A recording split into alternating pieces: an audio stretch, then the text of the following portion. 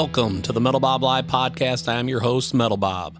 Today's show is brought to you by Legend Picks and also artist Jeremiah Kallick. You can find links to our sponsors and more at the Metal Bob Live website. There you can also find the latest Metal Bob gear, including shirts, hoodies, and more. On today's show, I had the honor of speaking with ex-guitarist John Love of Love Hate. We discuss Love Hate. We also talk John E. Love and the Haters, and more. So sit back, have a listen, and enjoy the show. Thank you.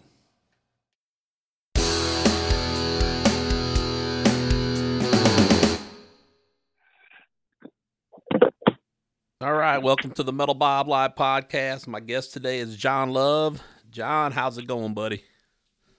Going good, Bob. How are you today, my friend? I'm doing great. So, hey, I was going to ask you. So, I know you ended up choosing guitar as an instrument, but I read somewhere that originally you started out on the piano. Is that true? Yeah, I'm kind of mostly instrumental. I started on piano when I was 6, which kind of gave me the fundamentals of music and modality and everything. And I had an older brother and an older cousin that were guitar players, and so I started playing bass before I even picked up a guitar after piano. And I wanted to be in a band with my older cousin, so I played bass for several years. And then when I turned about 14 or 15, I started playing guitar too, and that's when I went full time. But I mean, I play about 23, 24 different instruments. Not proficient. I mean, probably guitar is my main instrument. But I mean, I play it. I'm the kind of guy that if it makes sound, I'll figure out a way to make music out of it, you know? So, I don't play reed instruments, though. One of my favorite instruments is actually the saxophone. I just never had the lift to do the reed instruments the way I felt like, so I have to rely on somebody else to perform those kind of things. But I've always been influenced, you know, I've always studied multiple instruments and their tonality and everything within an orchestrated situation. So not to get like long, but I'm musically and I really love drums too. I mean, drums are the foundation of everything. So if you don't have the right rhythm section, it's hard to do what you're thinking on top if you don't have the rhythm following you. Right. So, I mean, what made you settle on the guitar? I mean, it's your main instrument. Well, shit, I guess, to be perfectly honest with you, I always saw the guitar player had the better looking girl. Okay. Fair enough. Nobody was noticing the bass players, so I kind of switched guitar so I could meet better looking girls. All right. Did it work out good for you? Well, it was a much more melodic instrument. You had 2 more strings. It's a different scale, and it's more of a lead instrument, a 4-button instrument in rock and roll. So it was kind of like a natural thing. But I'm grateful that my parents, you know, forced me to do piano lessons when I was young, and then I picked up bass to basically learn rhythm and incorporate that. And then I just got interested in guitar because the girls were better on the guitar players' arms than the bass players. There you go.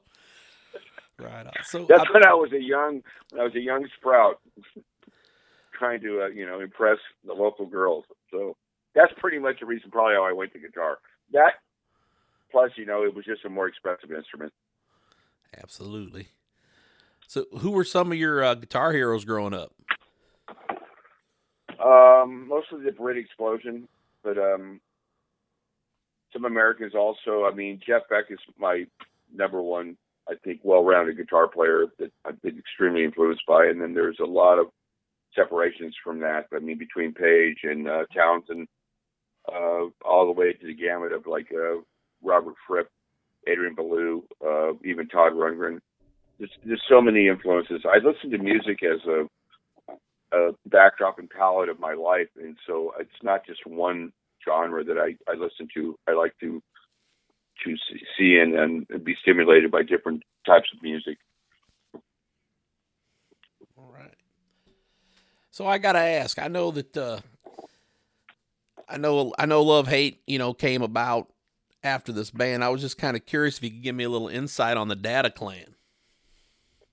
Data Clan was the band pre-Love Hate, and we were all high school friends and stuff, and down in South Bay in Los Angeles area, down by Palos Verdes Peninsula, where I grew up, and it was just the high school and early college buddies that we decided to create music. And we were right when we started. That was the pioneer of MIDI, when MIDI came out, and all the drum machines and MIDI keyboards where you could actually write music on a computer and start competing with these 80s bands, everything that was coming out in England and everything, Duran Duran, bands like that and everything. They're using a lot of electronics.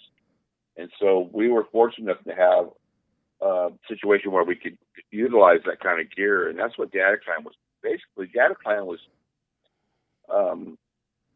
a wannabe 80 band that really was the preset of what Love Hate turned into. Playing with machines we became better musicians by playing to regulated tempos and knowing if you were. It was never an argument about who sped up or slowed down because you're playing to a click.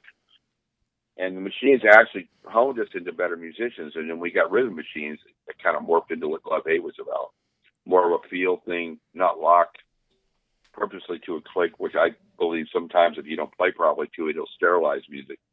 But we have a very strong MIDI early electronic keyboard background to Love Hate because we were into different styles of music. And we were, like a number of other bands at the time, everybody's following the current, this month's flavor. So we were searching a long time to find out who our identity was and really what we were about. It wasn't until we lost machines that we morphed into what Love Hate became. Now, Dataclan, you guys were a 5-piece then, correct? Dataclan was 5-piece, correct. We had a drummer that we put on keyboards because he was the Kajagoogoo good-looking kid with a nice haircut and a pin-up boy. So, but he was an incredible drummer, and we put Joey on drums, and we put Rodney on the lineup because Rodney played keys, or actually most of the time pretended to play keys because the sequencers were doing most of it. But it was just the Frontlight Impact. We were competing with all the English bands, Duran Duran, the whole glam scene and everything. So I'm a little embarrassed with that particular part of our career, but we were woodshedding. We were still trying to find out who we were. Right. So tell me, I know you got you got your own band now called Johnny Love and the Haters. Is that something that we're going to still see something from here in the near future? Johnny Love and the Haters is just something I put together as a taste of what it used to be like. I don't think Love Hate would be Love Hate without the 4 original members, and since it's just not possible to do that, I have some really excellent players that are good friends of mine, and we decided to do the catalog and just do a couple shows and to respect music and the albums. And we did a good job of it, but it's still not Love Hate. But Johnny Love and the Haters, it kind of extends more than that. I'm still writing and doing a lot of other things. I've got a lot of people calling me and tell me, put out your solo record. It's just, financially, it's like, I'll probably end up doing it. I've got it written. I just need to finish it and actually commit. But financially, I'm not looking for any reward money-wise. It's just something I need to get out of me. And yes, it will have influences of Love Hate in it. It may not be just singing, but it will still have that vibe. Right. So I think I want to say it was 2012 that you guys did reunite for a show at the Key Club. Is that correct? That was 2007. Oh, it was 2007. Okay. Yeah. Wow. Been that long, almost 14 years. Wow. We did. That was the last time the full band played with all original members at the Knitting Factory in Los Angeles. And it's a shame we didn't book a larger venue because we turned about 1,800 people away, but it was still over fire capacity and everything. And I've got it on videotape. It was a great show. It was the real chemistry and the real energy of what that band was about. People grow up and people change and things, people have different directions in their life. But I cherish that because I was concerned whether the band would still have the same chemistry and fire after several years of not playing together. And we came in and played, everybody came to town. We rehearsed for 2 nights and we played that show, and it was just like 20 years before. Right. So, and I knew there was like some celebration of Blackout, a few years after that. Is there any reason, why you guys weren't invited to do them shows in the UK, or was it just something that you guys didn't want to do, or how'd that work? I'm not sure which particular show you're talking about. We did many UK tours over there. We actually even bigger in the UK and parts of Europe than we were in America as far as like attendance and excitement and press coverage.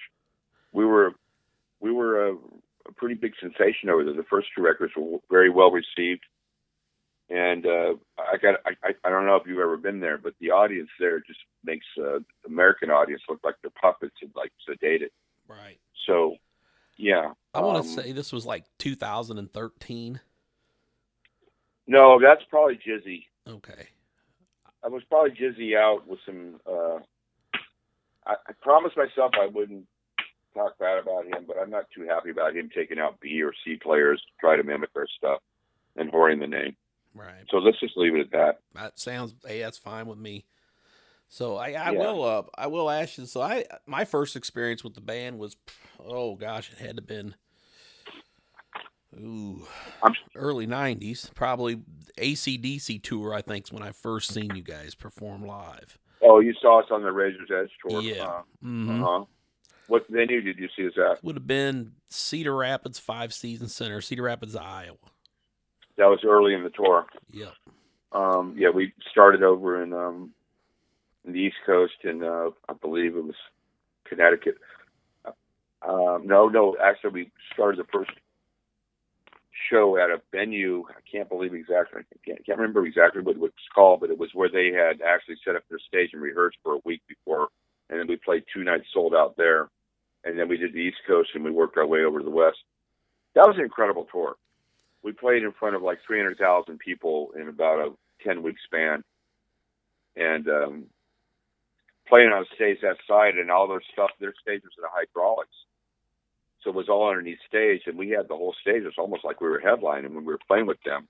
We couldn't go out on the ramps, but we were allowed. We had like 4 follow spots and the full light show except for their specials. And it was like we're almost headlining because they were so generous. They didn't cut our main house power or anything. They weren't intimidated like, let's make the second band sound not as loud as us or anything. They were totally cool to us. It was a very corporate gig. You get like 12.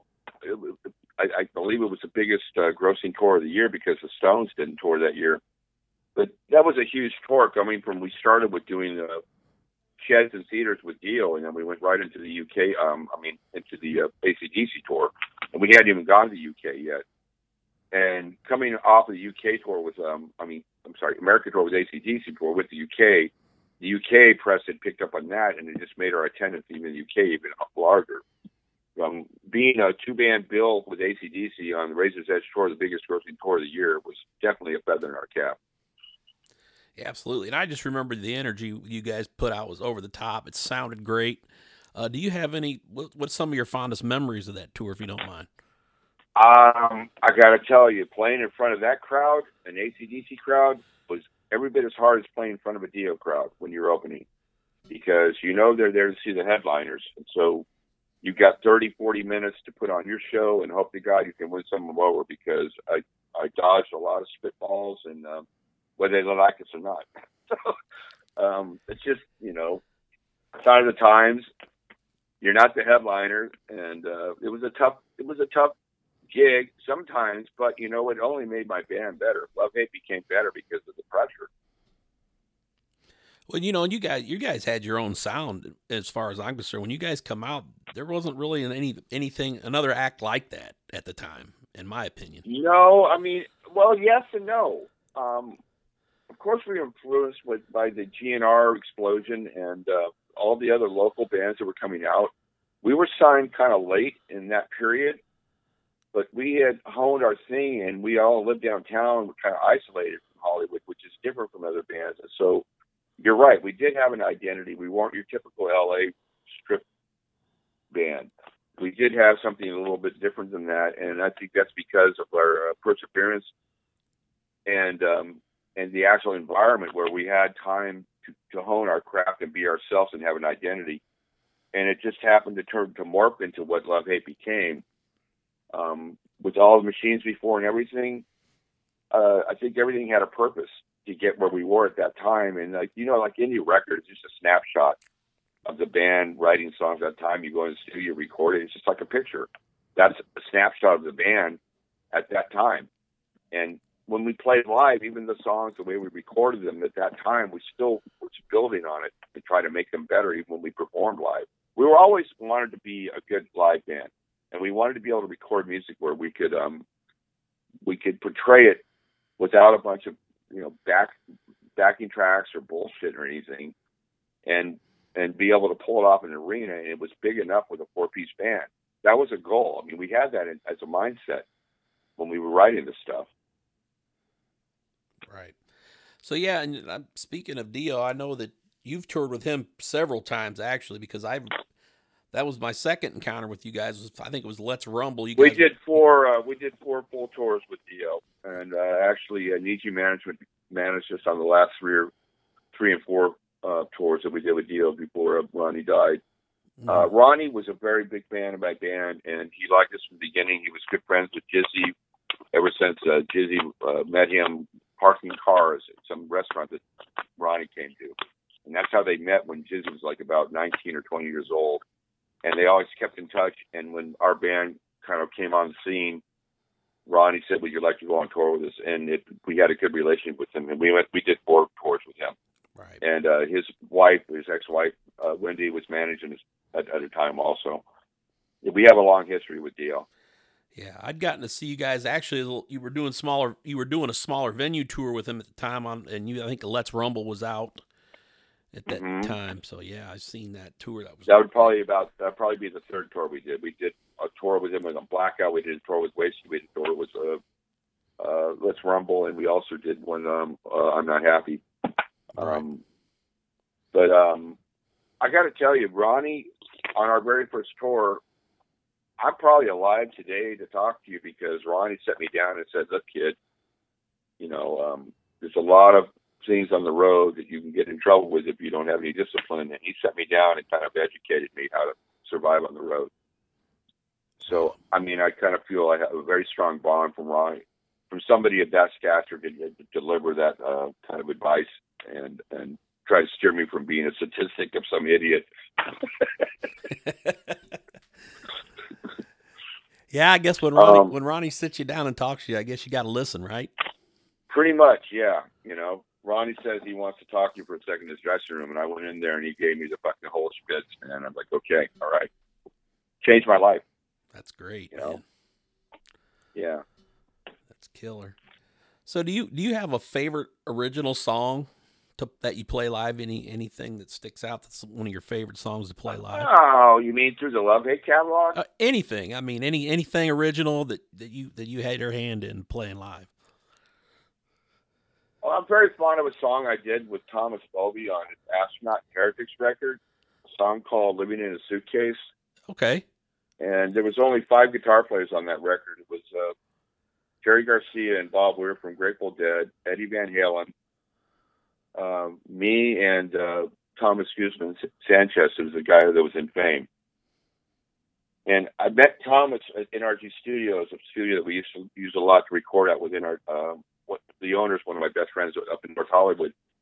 And he introduced me to Thomas, and I ended up playing on that record. And I did a couple other things with Thomas for DreamWorks films. And I was actually a guitar player in the Sega Genesis game called Double Switch, where Thomas got me in that with Blondie, Deborah Harry, and a bunch of other big star people. And I had such a good time because I was there when Eddie cut this song too, and then I got to go in after him. And playing on a record with those kind of people was really kind of a nice feeling that I was actually even considered to play with people that legacies and that kind of, you know, rapport. Nice. Just a couple other things. I'm a producer as well, so I produce a lot of bands that people pretty much don't know probably because they're not popular. But I have a good ear, and that's what I like doing. I like finding other talent also to maybe mold them and take them to the next level.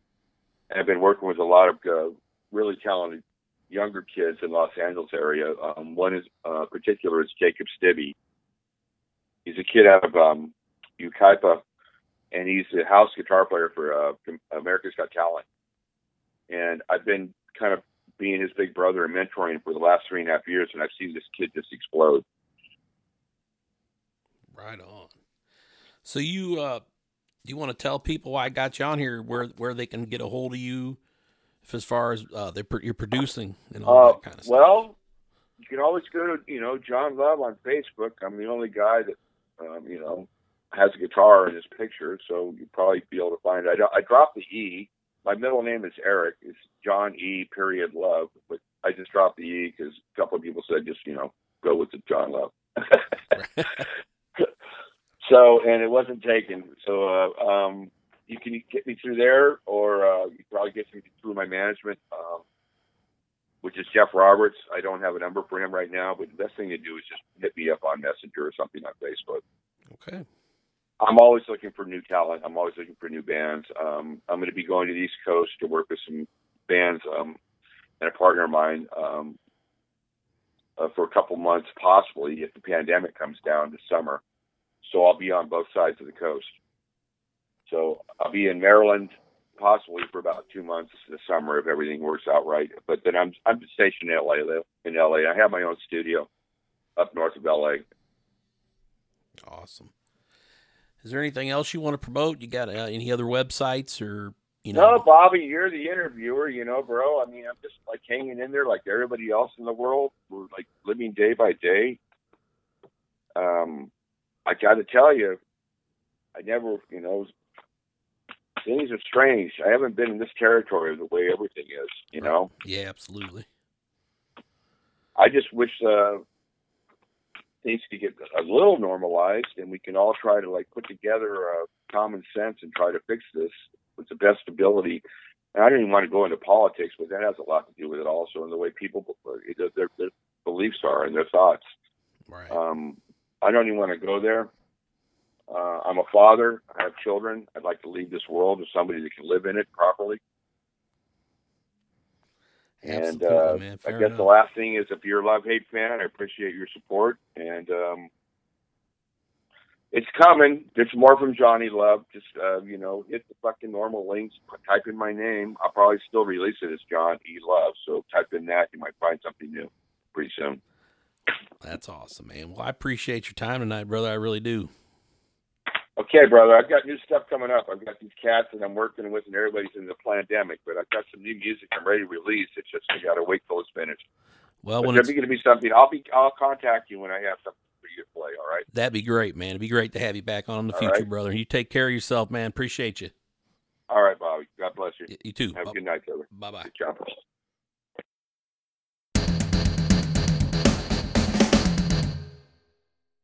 That concludes today's episode of the Metal Bob Live podcast. Please see our website for our sponsor links. Thank you for listening. Metal Bob out.